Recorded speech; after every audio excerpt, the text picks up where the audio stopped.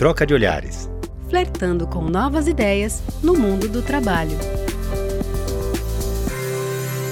Olá, aqui é a Flávia Ramos. E aqui é o Márcio Rocha e estamos no nosso 6º episódio do podcast Troca de Olhares, um espaço para flertar com novas possibilidades no mundo do trabalho.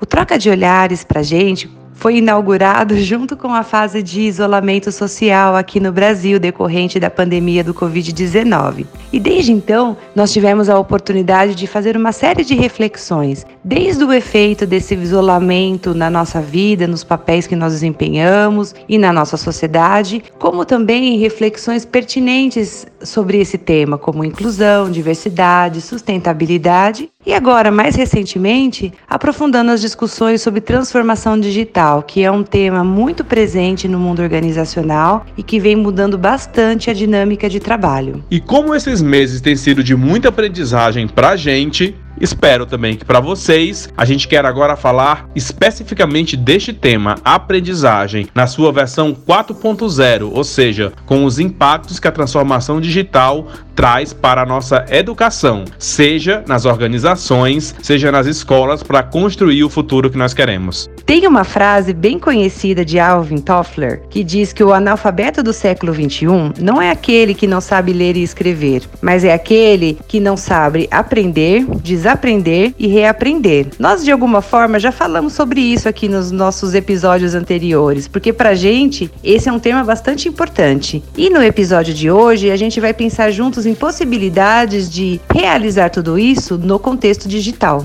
Mas Flávia, antes de seguirmos direto com o tema, precisamos lembrar de uma coisa. No contexto socioeconômico em que vivemos, esse tema da aprendizagem no mundo digital, ele é atravessado por grandes desafios que ainda temos que superar, no sentido da exclusão digital e de muitos não terem acesso a algumas ferramentas que são base para essa transformação. Por isso, teremos em breve um episódio só dedicado a esse tema. Spoiler, hein? Mas agora vamos tratar de apresentar os elementos gerais do que é essa aprendizagem nesse novo contexto. Eu adoro um spoiler, Márcio, mas ótimo. Então vamos focar hoje aqui na aprendizagem e para ajudar a gente com esse tema, temos 2 convidados especiais.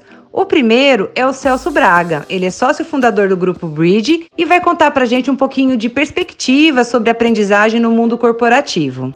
Que essas alternativas, sejam virtuais ou presenciais, sejam alternativas que constroem para você soluções para o tempo presente, enquanto elas oferecem para você um aprendizado e um repertório que vai se ampliando à medida que você vai convivendo com outras pessoas e você vai também buscando conhecimento, buscando soluções em metodologias, em conhecimento que está no campo do virtual.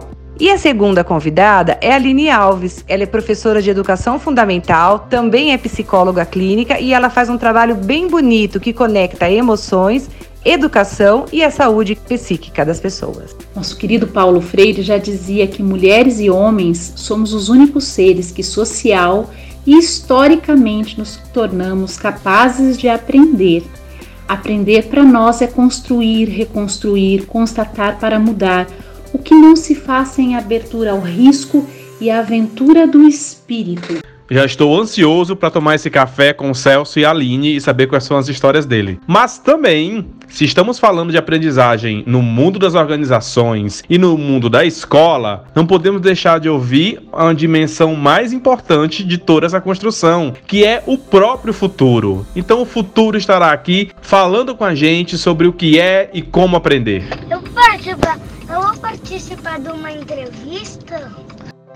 Eu não curto tanto aula online. Eu curto tipo o Brawl Stars, colorir Brawl Stars. Nas aulas online é um tédio. É muito chato. Você só fica pelo computador, mas isso é muito chato. Eu prefiro 1000 vezes aulas presenciais. Ai, que delícia contar com a participação dessas crianças. Realmente, temos muito que aprender com eles, até porque espontaneidade, criatividade, curiosidade, capacidade de fazer perguntas, Quem melhor do que as crianças para nos ensinar sobre tudo isso, né, Má? Até mesmo porque nós já fomos crianças. Então tudo isso tá dentro da gente. A gente só precisa parar um pouquinho e resgatar essa capacidade que já é nossa mesmo. Não só fomos criança um dia, Flávia, como temos uma criança dentro de nós. E acho que ela vai nos ajudar muito nos processos de aprendizagem nessa era de transformação digital. Mas então, vamos começar. Põe o seu fone de ouvido e procura um lugar bem confortável.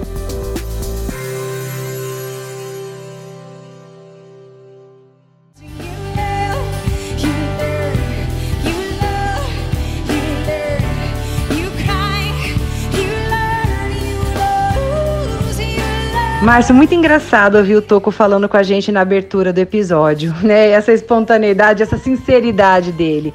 Porque vamos combinar, não tá fácil fazer o ensino à distância para essas crianças. E agora, com a retomada gradual, né, ao colégio, as crianças estão se revezando, ensino presencial, ensino híbrido. Algumas escolas nem estão tendo a oportunidade de oferecer a tecnologia que precisa para poder fazer a devida inclusão. Mas o que é possível observar, e isso eu vejo com meus filhos o tempo todo, porque o isolamento social tem me permitido viver mais tempo com meus filhos, é que a criança, mesmo em uma situação onde muda todas as referências dela, ou seja, ela não tem mais a sala de aula, ela não tem mais aquele formato típico onde ela estava acostumada, o aprendizado não para. Porque o aprendizado não acontece só na sala de aula para uma criança. O aprendizado, ele acontece brincando, ele acontece fazendo jogo online pelo computador, ele acontece lendo um livro, ele acontece fazendo perguntas.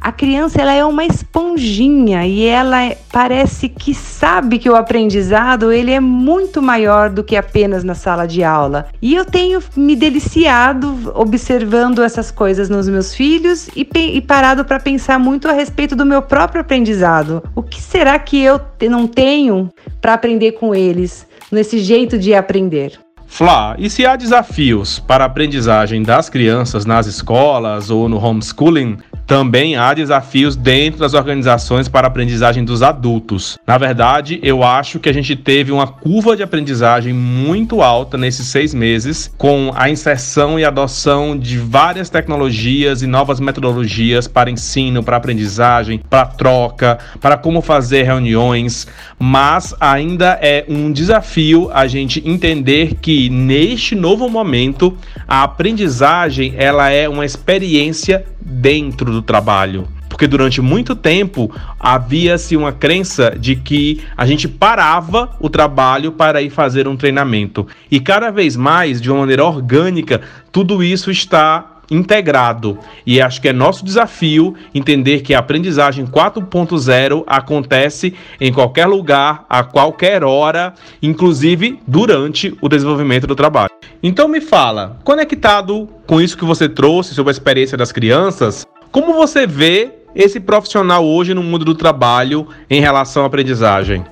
Olha, Márcio, sobre esse ponto que você traz e conectando também com a forma das crianças aprenderem, tem uma observação que eu faço na minha própria experiência profissional, mas também dos colegas que eu tenho ao meu redor, que a gente tem algumas possibilidades de construir jornadas profissionais e formas de aprender nas organizações. Eu percebo que durante algum tempo nós éramos todos convidados a sermos especialistas. Então, de alguma forma, muito precocemente até, nós éramos convidados a pensar sobre o que queremos ser quando crescer. E aí, a partir do momento que essa decisão era tomada e era feita uma faculdade, uma pós-graduação e tudo mais, a gente aprofundava num determinado conhecimento e íamos até o mais profundo desse conhecimento para nos tornarmos especialistas, né, numa determinada função. Em determinado momento, começou-se a abrir também a possibilidade de ser mais generalista.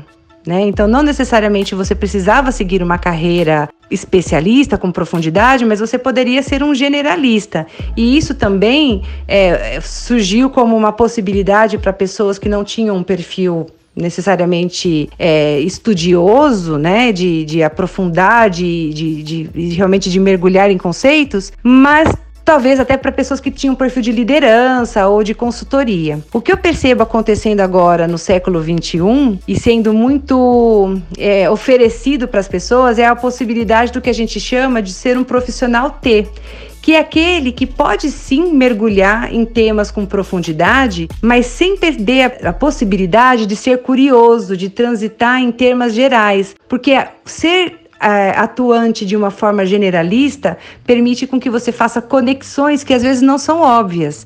E a conectividade no século XXI é extremamente relevante. Então, você ter um conhecimento único e especialista, sem ter condições de conectá-lo com outros subsistemas, com outros temas, com outras possibilidades, ele acaba ficando com um potencial muito limitado. Então, a capacidade de ser um profissional T é bastante importante na era que nós vivemos agora. Interessante esse conceito, Flá.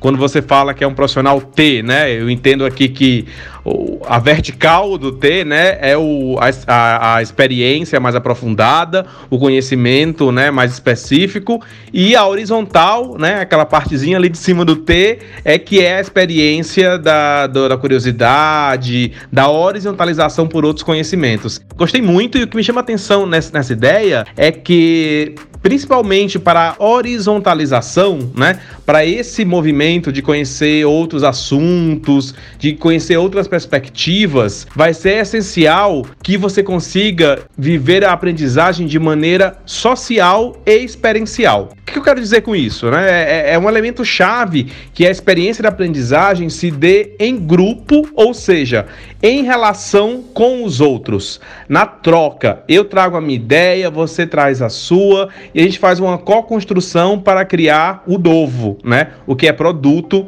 dessa relação. Eu acho que isso é a essência do que é aprender hoje, né? Aprender de uma maneira relacional e também experiencial, ou seja, a gente precisa viver, experimentar. Quem já tem vivido aí modelos de projetos em metodologia Scrum, né, em Agile Mindset, em tudo isso que tá entrando, né, como tecnologia de informática ou mesmo de novas metodologias, já deve ter vivido essa experiência do Sprint, né, que assim, vai lá, experimenta, vê como está entregando um valor, como que a coisa está sendo construída e refaz em cima disso, né? Então, essa ideia, né, de a gente estar construindo o tempo inteiro, experienciando e juntos criando novo, tem tudo a ver com esse profissional que você fala. Eu achei bem interessante pensar aí no profissional T. Gostei mesmo dessa referência.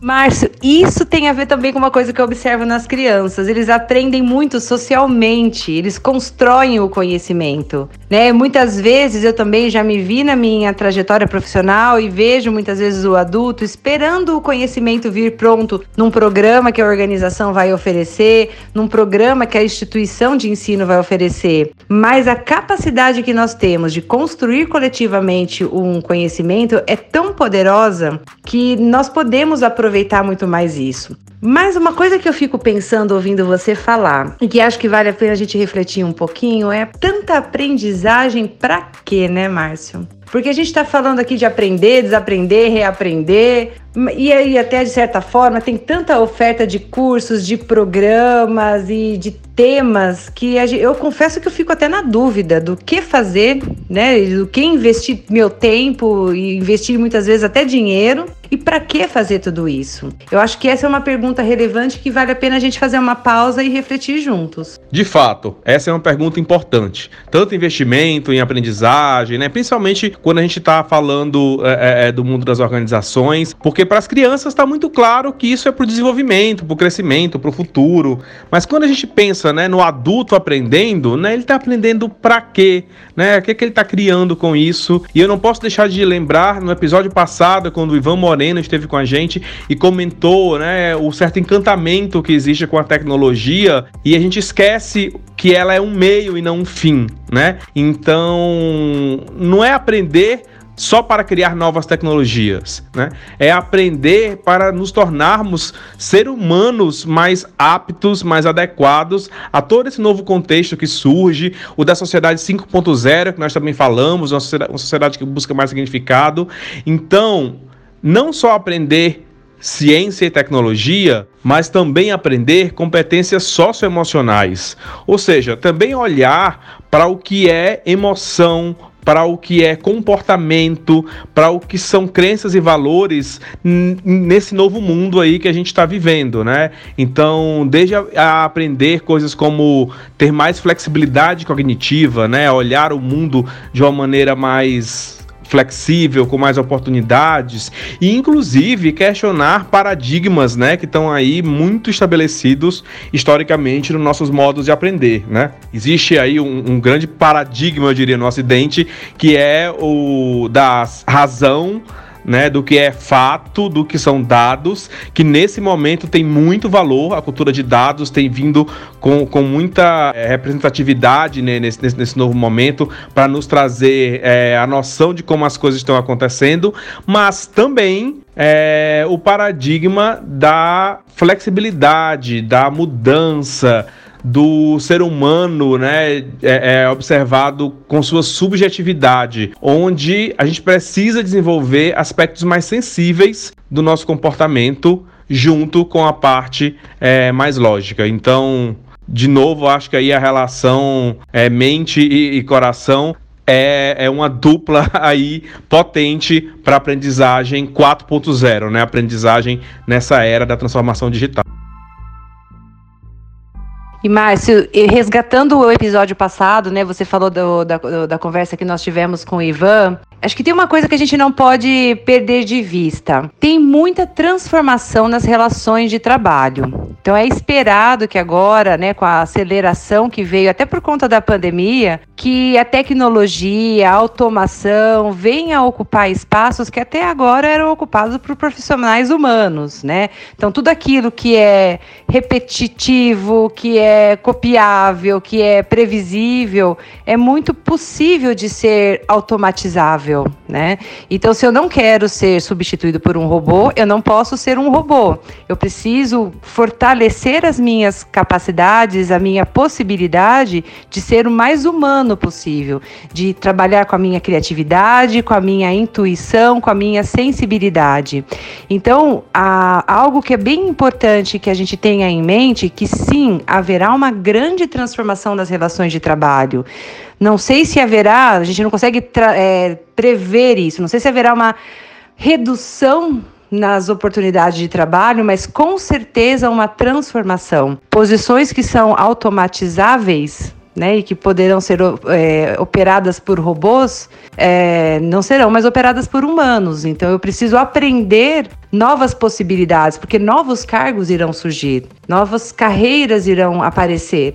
Então, para isso, é importante que a gente realmente esteja consciente e observando a transformação que acontece ao nosso redor. Existe também um movimento importante que está atrelado a toda essa transformação, que é chamado de gig economy. E que, se eu for trazer de uma forma muito simples, para que a gente possa começar mesmo essa conversa e ir explorando ela ao longo dos próximos episódios, trata-se de uma nova forma de estabelecer relações de trabalho, onde não necessariamente eu tenho um vínculo exclusivo com uma organização, onde eu presto meu serviço para essa organização e ela me paga e a gente tem essa relação única, né? Mas onde eu posso sim oferecer meu serviço para diferentes plataformas e através dessas plataformas ter um alcance de um público muito maior.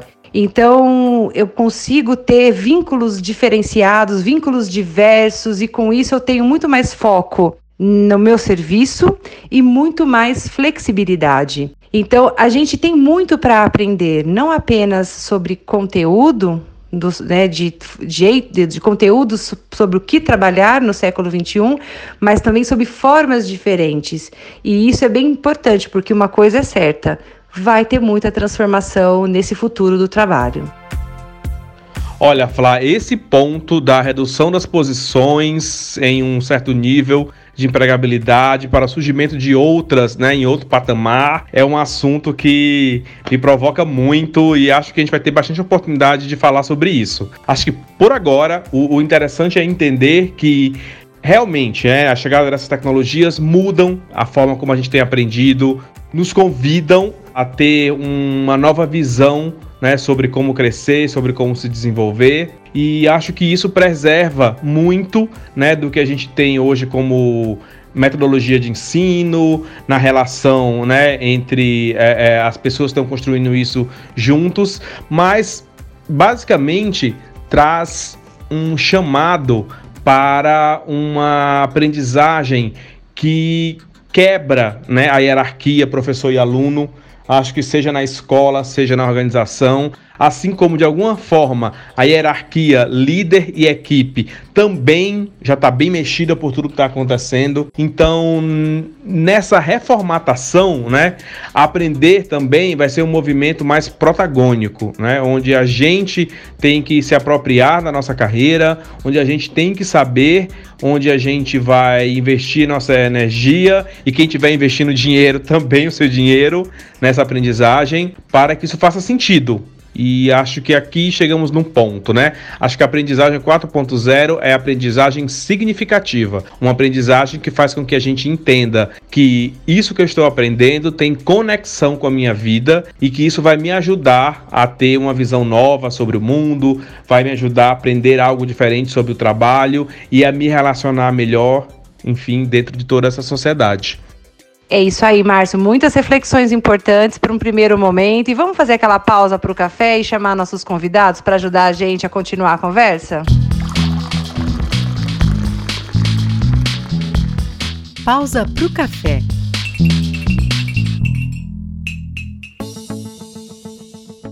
Meu nome é Arthur. Eu tenho 3 anos e moro em Mojimirim.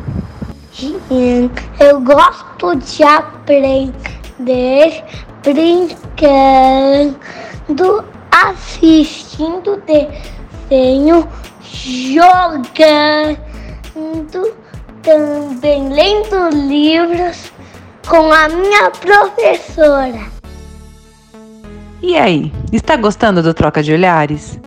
Não esquece de indicar nosso podcast para seus colegas, para que possamos todos juntos construir um mundo do trabalho cada vez melhor, mais humano e mais saudável. Mensalmente traremos aqui um novo episódio, sempre com mais perguntas do que respostas, mas também com algumas boas dicas. E entre um lançamento e outro, a gente conta com vocês no nosso Instagram, @trocadeolhares_podcast. Acessa lá e vem trocar uns olhares com a gente.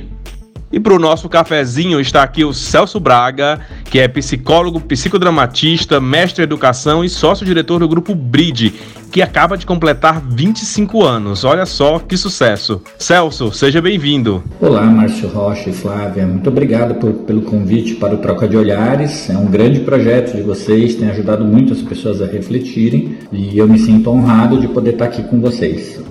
Ah, Celso, a honra é nossa ter você aqui. E para começar, fala pra gente, com todo esse conhecimento que você tem, com tudo que você já desenvolveu, toda a sua experiência, qual a perspectiva que você tem sobre a aprendizagem no futuro?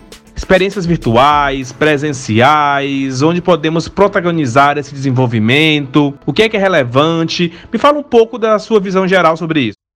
Márcio, quando a gente fala de perspectiva sobre o futuro da educação, obviamente nós estamos falando do equilíbrio entre o virtual e o presencial. Você junta virtual e presencial e você acrescenta nisso uma problemática que tem que ser solucionada hoje para o seu tempo presente, você acaba maximizando o processo de aprendizado de uma maneira efetiva. Então, se você tem um grupo colaborativo que bebe de fontes virtuais para resolver um problema que é cotidiano, então você acessou o que é a educação do futuro. Como que isso se dá no ambiente empresarial? Você deixa de preparar pessoas para situações futuras ou para construir processos de desenvolvimento que pensam no que vai acontecer no futuro e começa a trabalhar com uma educação que ela vai mais para o tempo presente, ela é mais orgânica.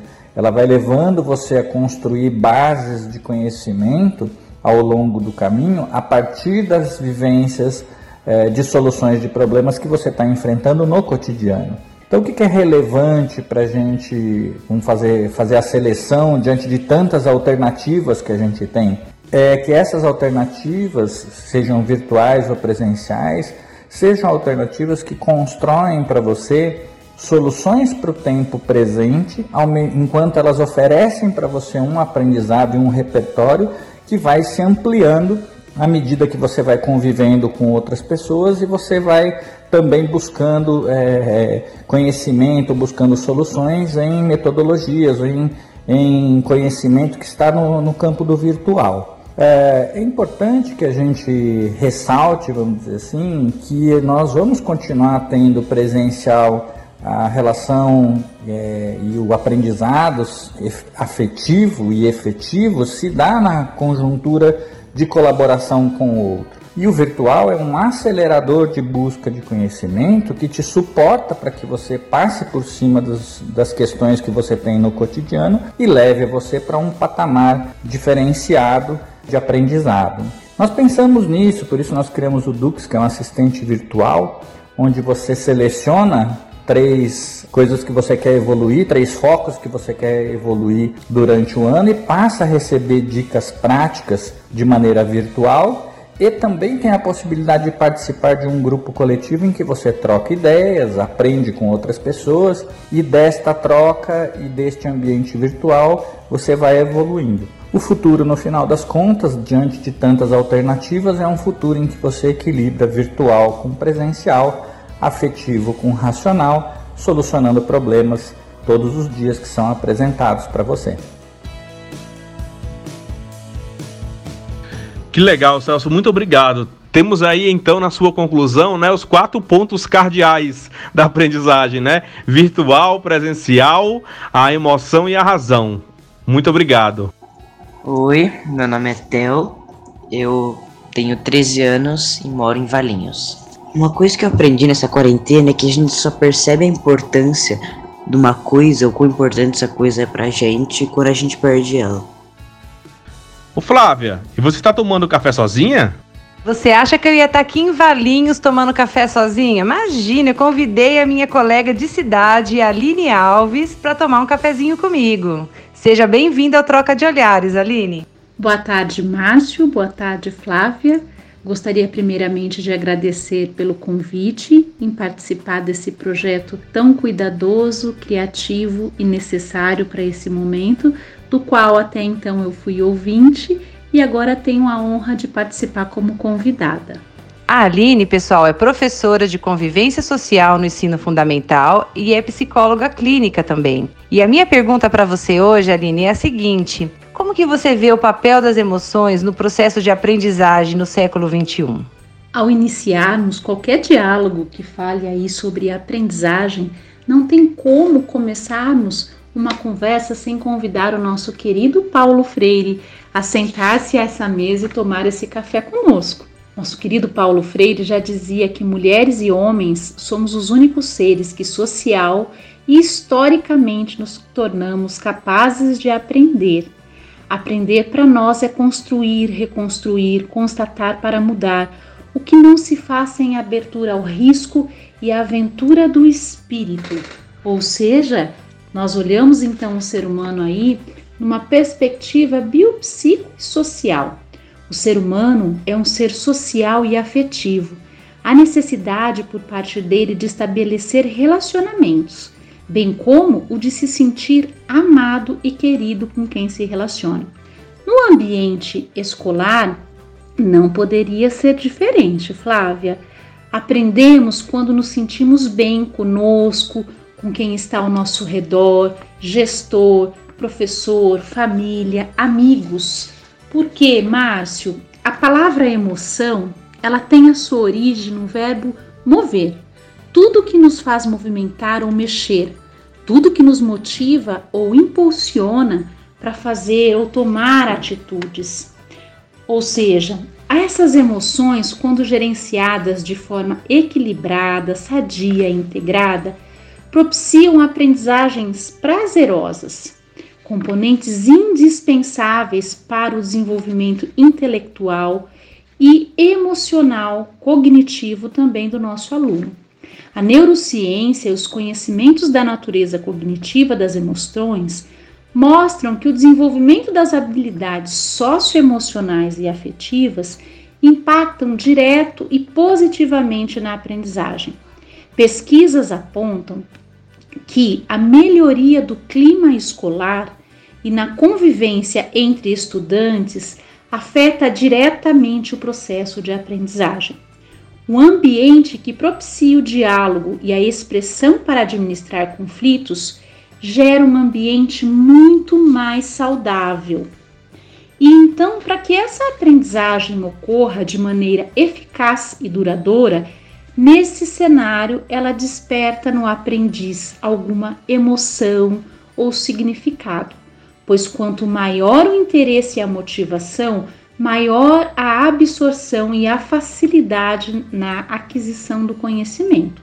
Ao passo também que um ambiente antagônico a esse, que propicia angústia ou uma carga emocional destrutiva, ela pode provocar falhas temporárias, aqueles famosos brancos que nós sentimos na atenção e na concentração.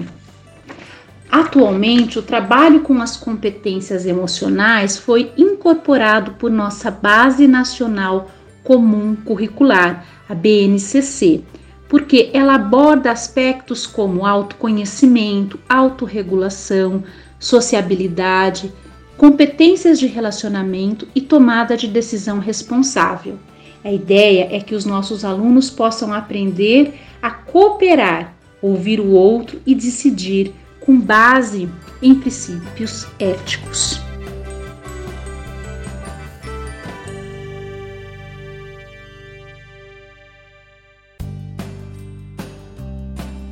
Que bacana ouvir você falar, Aline, trazendo inclusive Paulo Freire aqui para o nosso café. Não podia faltar nesse bate-papo, né? E até como o Márcio falou no começo da conversa, sobre aprendizagem, não tem como a gente falar só sobre mentes, é sobre coração também. Então, muito obrigada pela reflexão. E agora, vamos para o nosso tradicional Olha com Atenção? Olha com atenção.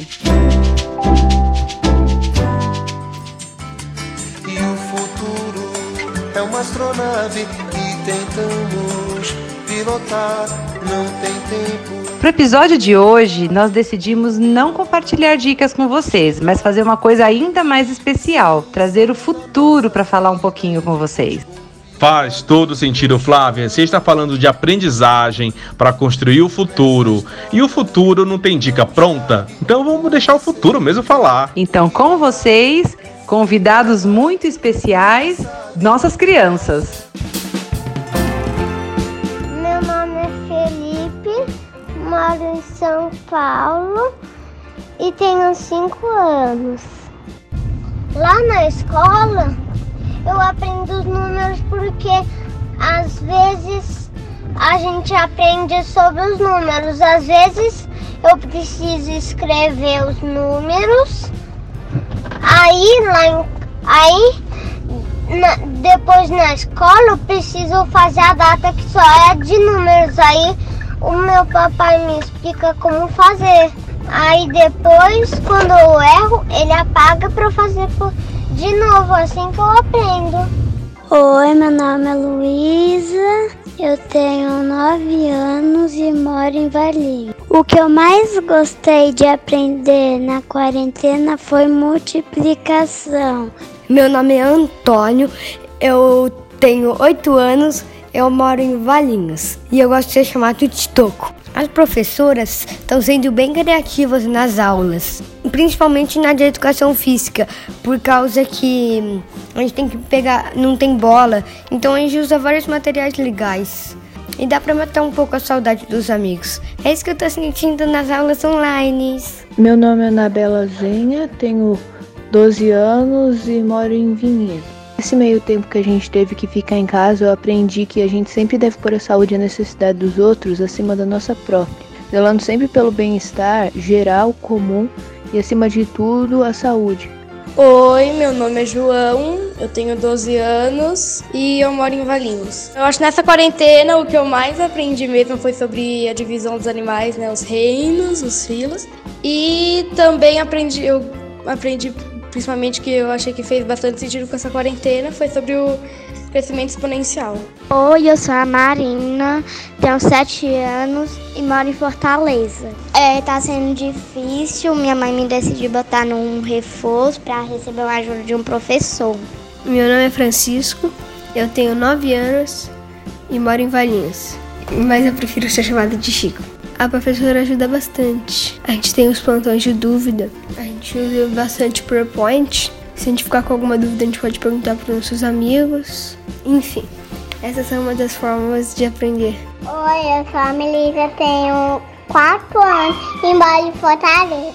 Eu estou em casa da gripe, então quem tá me ensinando é o papai e a mamãe. Meu nome é Gabriel Campão, eu tenho 5 anos, eu moro no Rio de Janeiro e eu gosto mais de ser chamado de Gabo. Tudo ótimo, eu adoro estudar.